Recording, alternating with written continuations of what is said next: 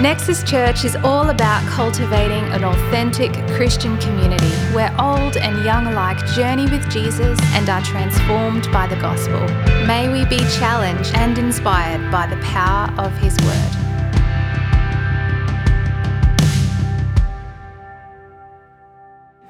So good to see you this day when the sun peeks out after however long it's been.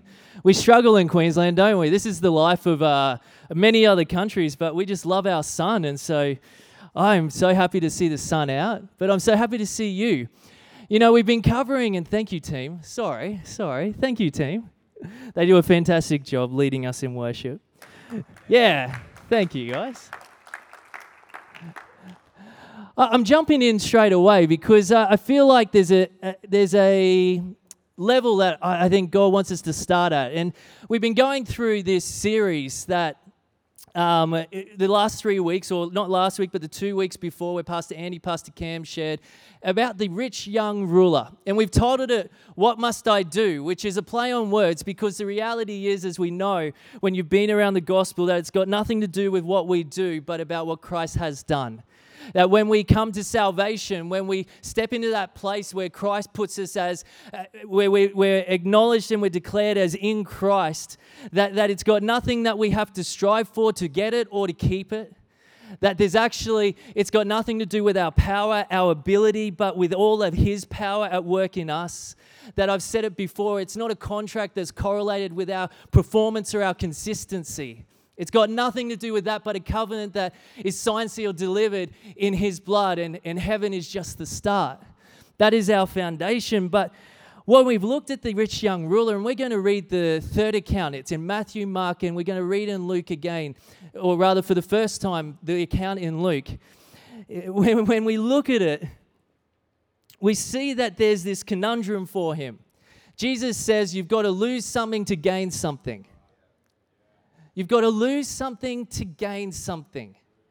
We even sang in the second song, New Wine, that I let go of the old flames to pick up the new. That we have to lay something down to pick up something new. That even as we look at the life of Jesus, we see that his example through the cross and then the resurrection is that He even knew that He had to lay His life down to pick up the better, the new, the resurrection life. There's a pattern there, but it's challenging, and yet I want to start on a different verse, and it's Matthew chapter 13:44, and I'm mixing this around, so we'll jump to this scripture, guys, put it up on the screen. Matthew, I think it was 14 verse 33. And this is where I want us to start. It's a parable Jesus tells, and it's this. Matthew 13:44. The kingdom of heaven is like treasure hidden in a field. The kingdom of heaven is like treasure hidden in a field. When a man found it, he hid it again, and then in his joy went and sold all he had and bought the field.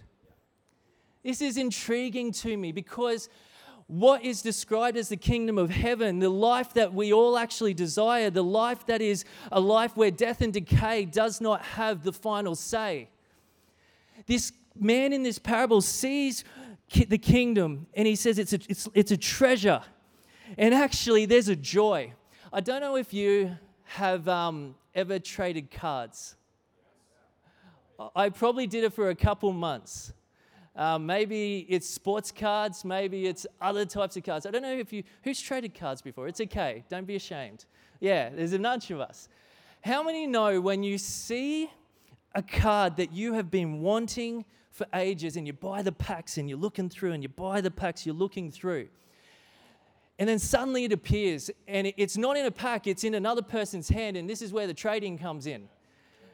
What are you willing to do to get that card that you so treasure in your hearts, that you so desire, you so long? You're joyful that you finally found it. You're willing to lay down all these other cards to get the one that you really long for and treasure. It's that kind of joy that we see here. And I love that Claire talked about perspective. Perspective. Because Paul in Philippians, he says, and I want to read it, and we're just going somewhere here. Paul in Philippians, no, it is in Galatians. Is it Philippians? Let's go Philippians. Yes, Philippians. Philippians 3, 7-9. He says, but whatever were gains to me, the things he thought were a gain.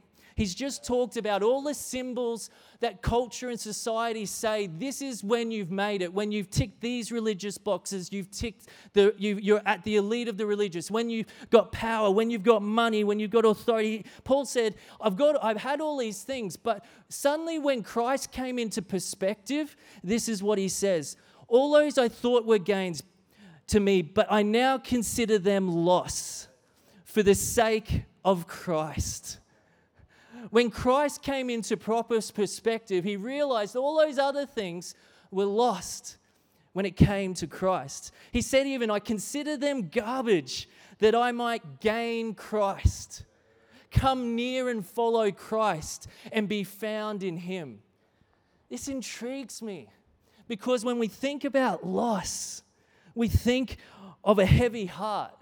But actually we see in Paul and we see in this parable that there is a joy in the giving up because of the perspective of what we are gaining. What we are gaining. And so with that in mind, let's go to Luke 14 and read Luke's account of the rich young ruler. We'll start in verse 18. A certain ruler asked him, good teacher, what must I do to inherit eternal life?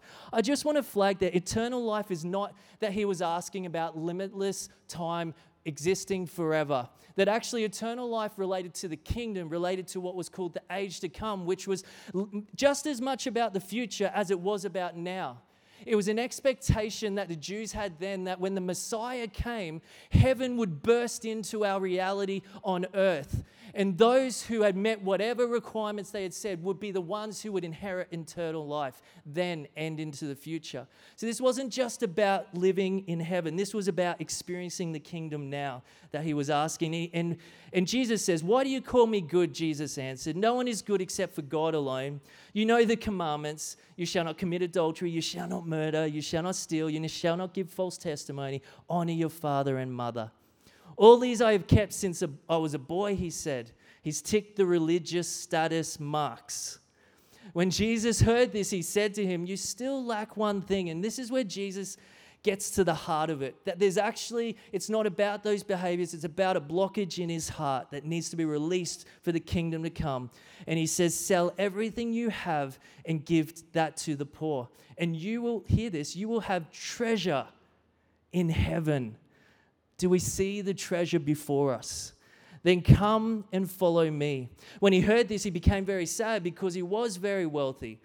Jesus looked at him and said, how hard it is for the rich to enter the kingdom of God. Indeed, it's easier for a camel to go through the eye of a needle than for someone who is rich to enter the kingdom of God.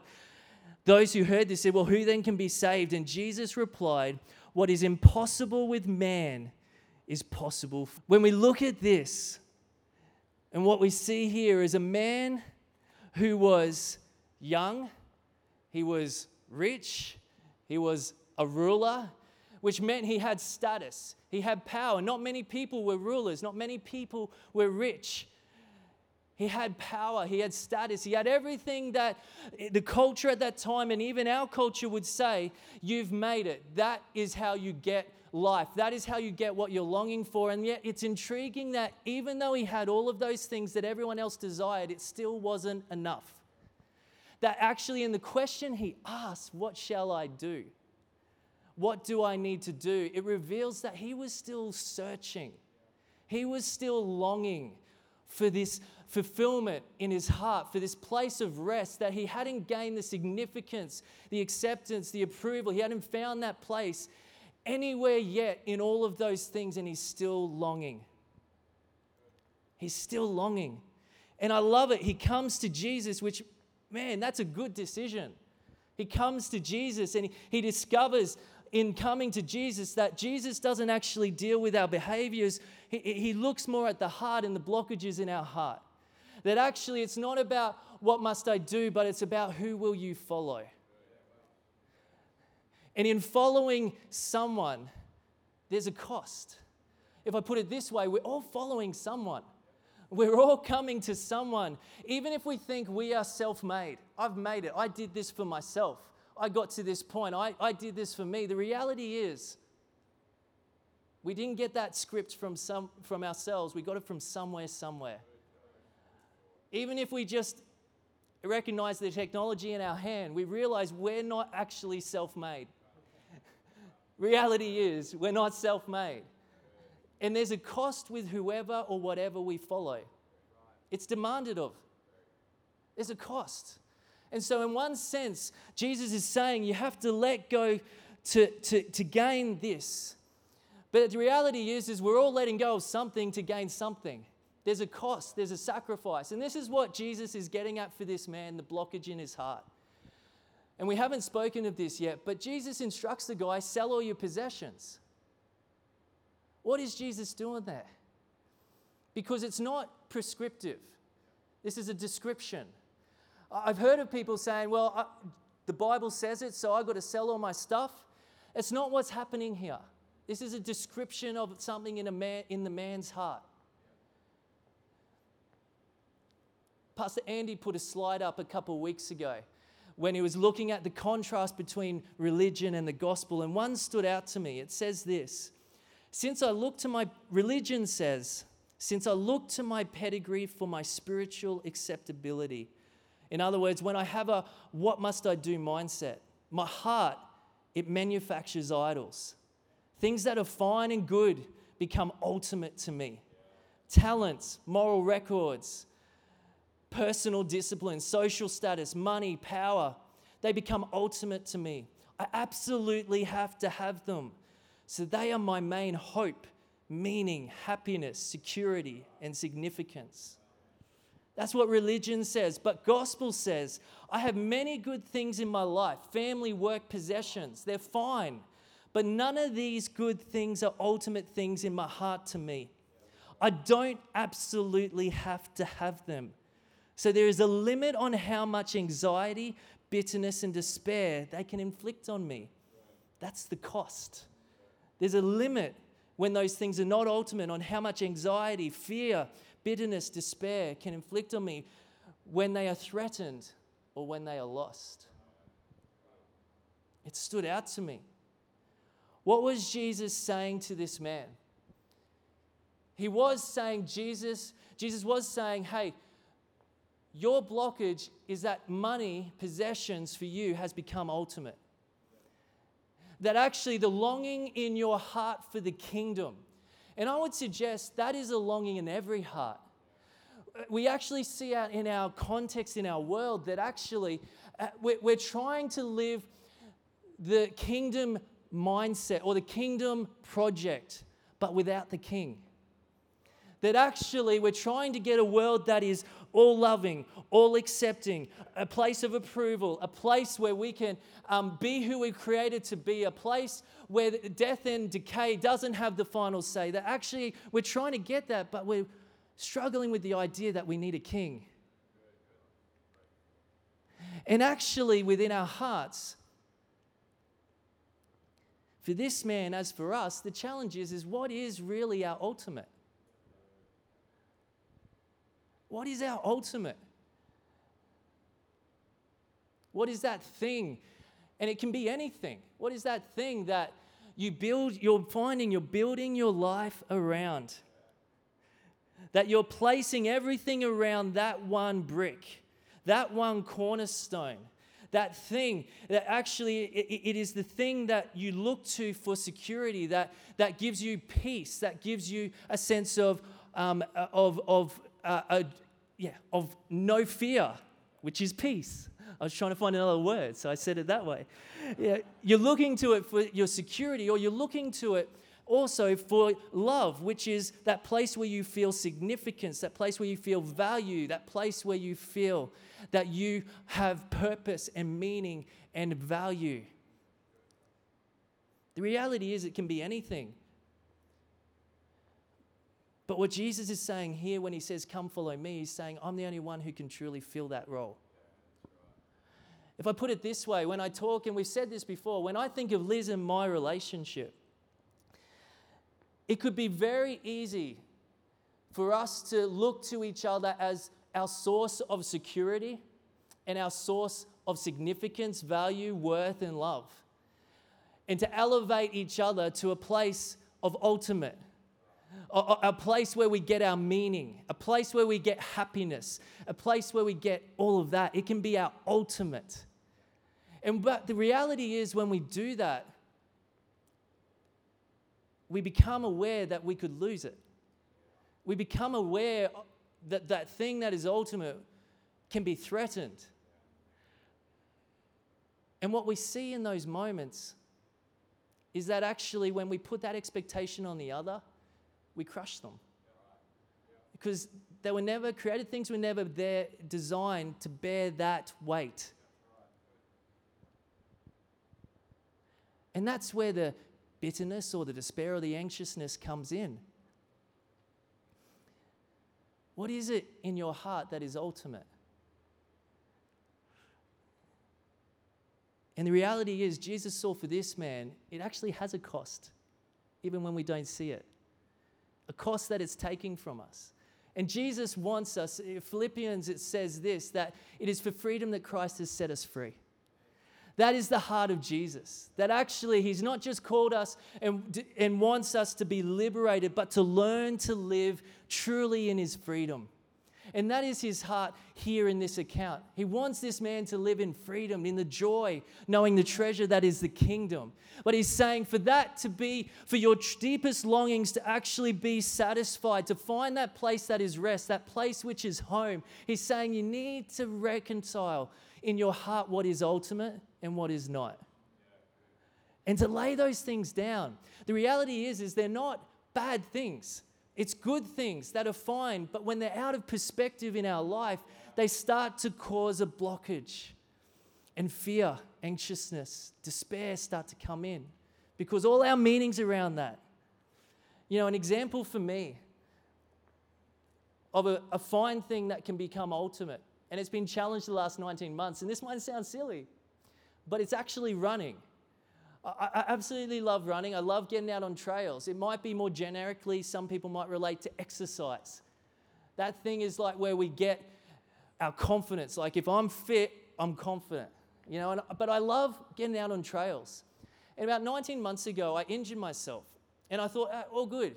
It'll be done with in a couple of months. It'll be good. I'll rehab it. It'll be good.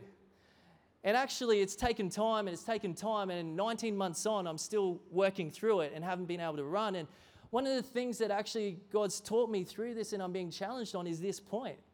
And it might sound silly, but anything can be elevated to that place where God is. And so for me, I've had to think, like, why am I so despairing about this? Why am I so latching on to this? Why am I so, those moments, frustrated? It's okay to have those feelings for a time, but it challenged me. Is this my ultimate? Like, if I never had this, would I be okay? If I only had Jesus, would I be okay? And actually, yes. Actually, yes. I don't know what it is for you. Good things that can be elevated just out of perspective, out of their space. But like Paul said, when compared, those things I thought were gains when compared to the treasure that is Christ, the treasure that is the kingdom, a life where death and decay does not have the final say, a life where mourning is replaced with joy and dancing, a life where there is life that we don't know, we've never known. When compared to that, Paul says that is actually a loss. Shift that from the gain column to the loss. That's a loss compared to gain in Christ. So tonight, what is it that maybe needs to be the old flame laying down to pick up the new flame? You know, in Hebrews, I'm captured by the description the author gives to the readers of Hebrews, the listeners of Hebrews, and it says, they were people who fled to the hope that was set before them. They were people who fled to the hope that was set before them. This is not about laying something down for something that's dreary and dry. It's actually a hope. Peter describes it as a living hope. He says it's a living hope. It fascinates me, this description, that they are described as people who fled. Like they're like, it's not even worth it. Where I've been, what I've been looking for is over here in this hope, and I'm fleeing to it. Man, what a joy set before them that would have been. You know, in Peter, it talks about a living hope, and it talks about an inexpressible joy. An inexpressible joy. I would say from that description that inexpressible joy is found in living hope. That actually when we see the hope that is Jesus, when we allow the Holy Spirit to reveal and to enlarge our view of how amazing that is, that treasure that is found worth laying down and giving up all for, that there's an inexpressible joy attached to that. An inexpressible joy. It's not a joy based on circumstances, but a joy that is based in the understanding, not just an understanding, but the revelation that just as at the cross, death did not have the final say, our circumstances in whatever we're facing do not have the final say. Jesus has the final say.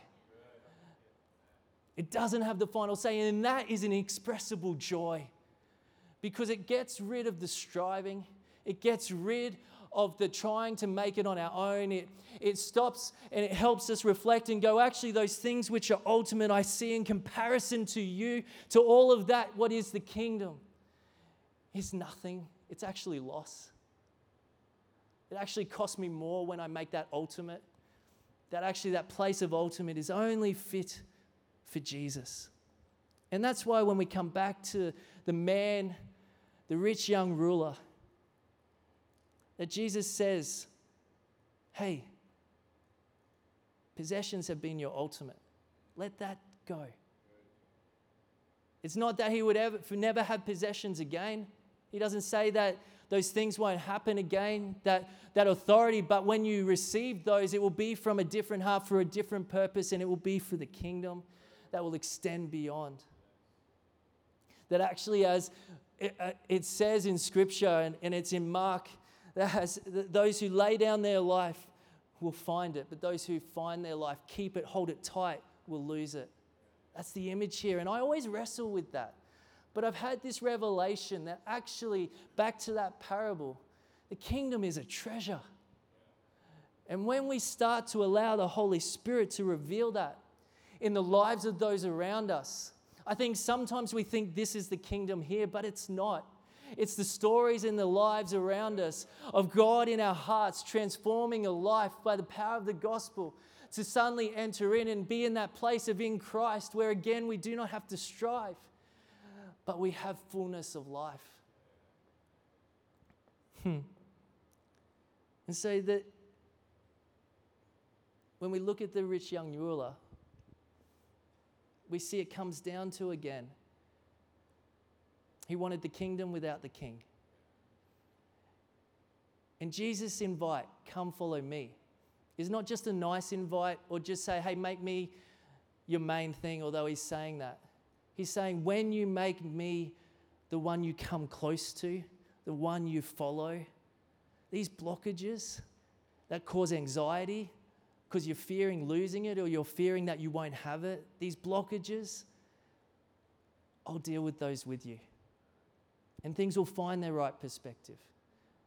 And I'll journey with you. It doesn't mean it's all easy. It doesn't mean it's all fine. But there's an inexpressible joy despite our circumstances because of the living hope we now see and we engage with. I said it this way. We see it in the lives of those around us as they encounter the gospel. I think in Nexus Care, and there are so many stories of people who've come in with their head down in despair. And as the team has ministered practically and then started to encourage with word, we see lives start to shift, dispositions start to shift because the kingdom is being expressed through us. People who've laid down to pick up something greater, the kingdom expressed through us. And the joy you see on people's faces when you first encounter the kingdom. The joy. Oh, it touches your heart. And sometimes I think we have to remind ourselves of the joy that is the gospel in the stories of our testimonies. It's so beautiful to see a life transformed by the kingdom. We hope this message encouraged or perhaps even challenged you in your Christian faith. Our pastors meet regularly with people to pray and support them, and we extend this invitation to you. Please let us know if we can contact you to offer support. Simply call the office or visit nexuschurch.com.au.